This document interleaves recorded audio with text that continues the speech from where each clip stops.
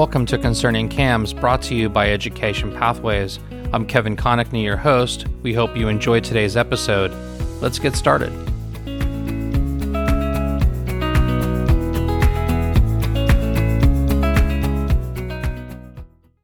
Our topic today is managing the board. I have the pleasure to be here with attorney Steve Adamczyk.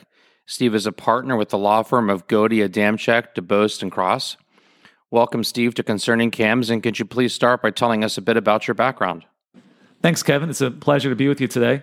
I've been practicing law for roughly 12 years in Florida, mostly in the community association context with condominiums and homeowners associations in Southwest Florida and South Florida. And our law firm is a full-service firm, but a large part of our practice is devoted to the community association representation. Thank you. Well, as we get started today, what are some of the common challenges that CAMS face when trying to, quote, manage the board, unquote? One of the biggest challenges is try to corral everyone to a board meeting where a decision can actually be made. The association is a corporation formed under Chapter 617 as a not-for-profit corporation, and corporations act through the board. The board acts through meetings, and meetings must be duly noticed and posted and open to owners, most meetings rather. And so part of the board's and the manager's job is to corral the decision-making process into a vote. And how does that occur? Many of our managers are asked to schedule workshops or to schedule phone calls or to schedule fact-finding sessions where the result is that fact-finding session involves a quorum of the board. And what are they supposed to do in that situation? A board meeting is defined as any time a quorum of the board is together conducting business. Some people argue that phrase conducting business only means votes and that if you're just talking about the budget, it's not actually a board meeting. But we think that's falls short of what it should be, in that anytime the board is discussing the budget, that there should be a meeting. For clarity, my partner Richard always tells the story about the board member who's swimming laps in the pool on Sunday afternoon at 4 o'clock. And another board member walks by, and the person swimming the laps looks up and says, "Hey, a board member, the clubhouse looks a little poor. Don't you think we should pressure wash it and paint it?" And if they have a board of 3, that means you get 2 directors talking about the paint of the clubhouse at 4 o'clock on Sunday afternoon. That requires a notice to be posted by 4 o'clock on Friday afternoon saying that the deep end of the swimming pool, there will be a board meeting to discuss and consider the color of the clubhouse and the paint situation. So yes, it is that strict. Yes, the rule is violated all the time. But the board and the manager's job into managing that is to get to a decision at an open board meeting. Because if the result of a board vote is all private conversations that should not have happened outside of the context of a meeting, then there's a question as to whether you're giving transparency and due process to the voting procedure. The board's job is to have an open discussion in front of the owners and to vote and to take corporate action. The association acts through its board. The board acts at meetings, and meetings must almost always be open and noticed to members, and that's where the action occurs. Steve, what are some of the strategies for CAMS to employ as they try to advise members of the board about their fiduciary responsibilities?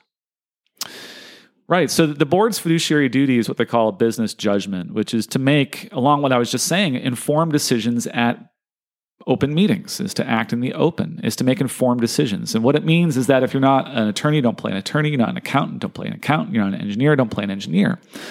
So to exercise that duty, the manager should be heavily involved in working with the professionals to make sure the board has the right opinions and recommendations that it needs to act.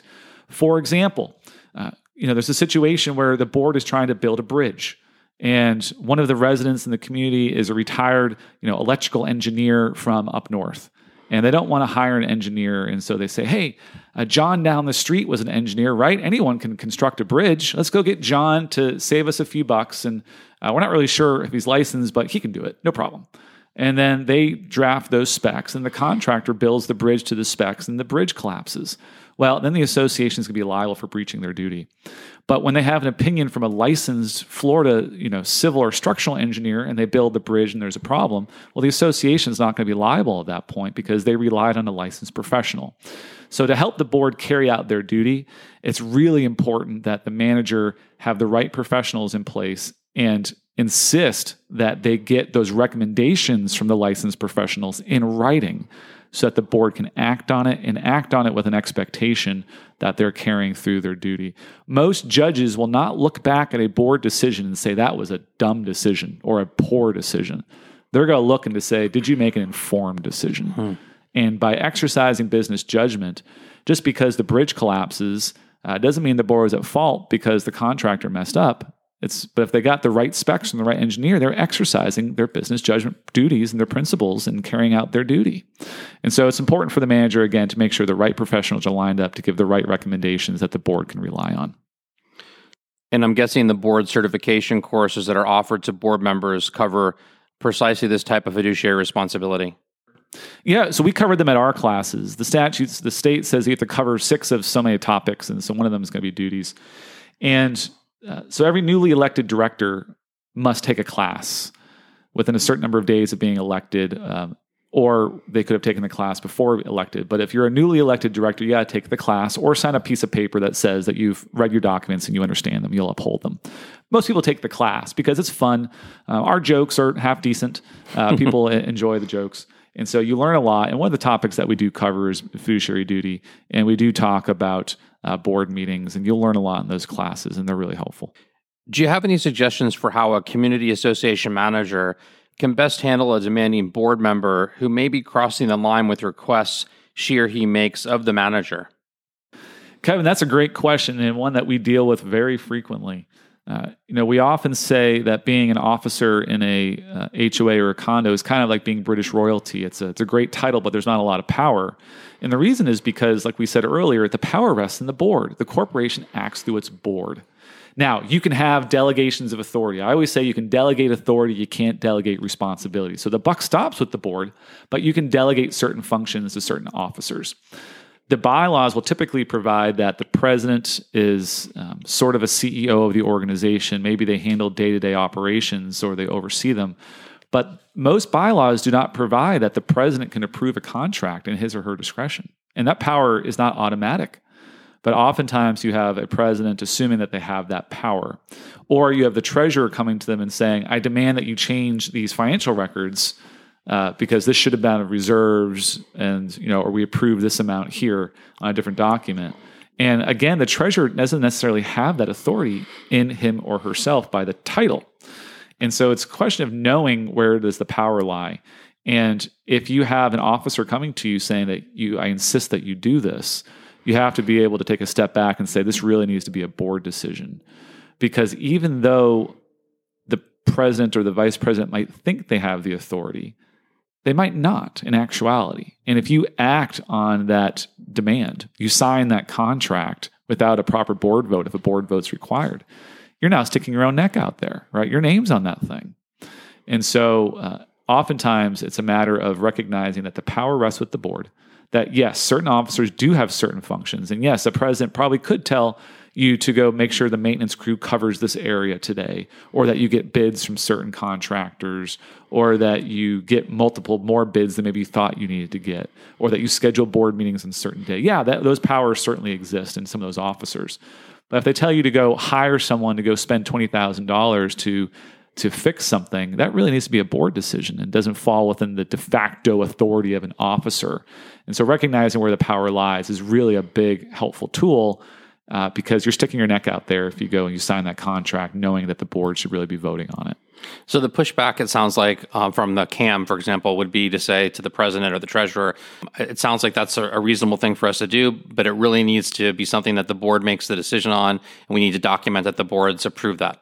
Absolutely.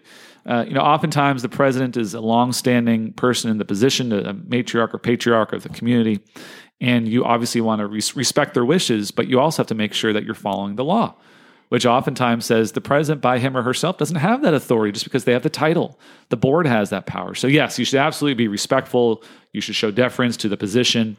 But ultimately, if they're asking you to sign this thing or carry out something that needs board approval, you probably need to make a very polite reply that my understanding is that this requires board approval.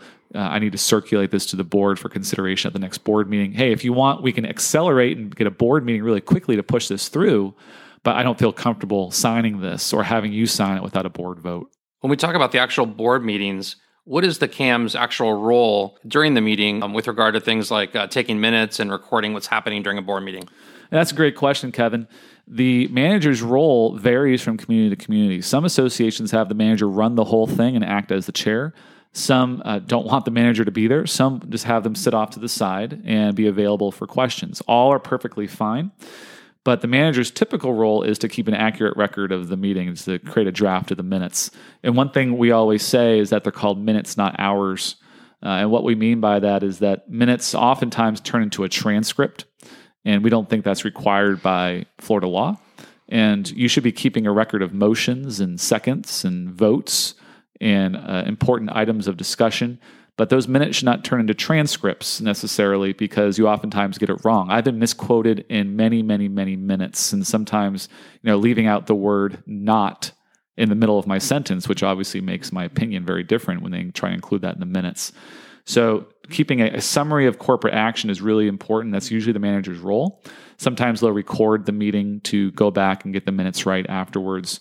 But recognizing the role of the minutes, which is to include the acts of the corporation with those, again, motions, seconds, votes, and important items.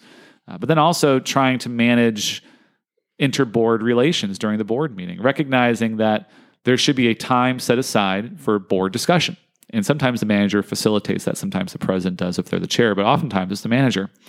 And being able to allow that full and open discussion, making sure that anything that was communicated via email is brought back out in the open during the board meeting so that owners know that there was a fully informed, thought-out decision process that led up to the board vote, maybe at the meeting itself. And recognizing that even if you have disagreement on the board, that those voices need to be heard to show transparency, to show that the board was exercising business judgment. And so if the manager is asked to step into that conversation at the board meeting, it's oftentimes to facilitate that or to provide information that the board can then rely on, because the manager has the boots on the ground. They have the most information. So it's keeping minutes. It's knowing what should be in the minutes and knowing what should not be in the minutes. It's being able to step in when asked to handle the personalities on the board to help that board discussion get to a vote.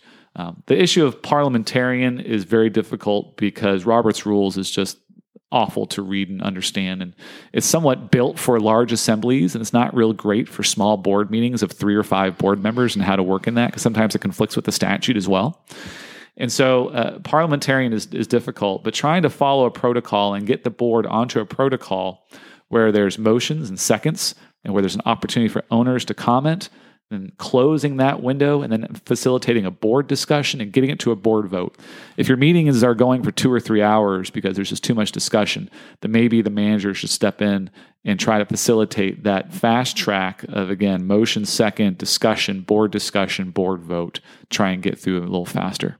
So here we are in the middle of a pandemic, and we've had to move to Zoom and other electronic means of conducting board meetings. How has this had an impact on transparency? Yeah, Kevin, it's obviously been difficult. The world has changed in how we communicate.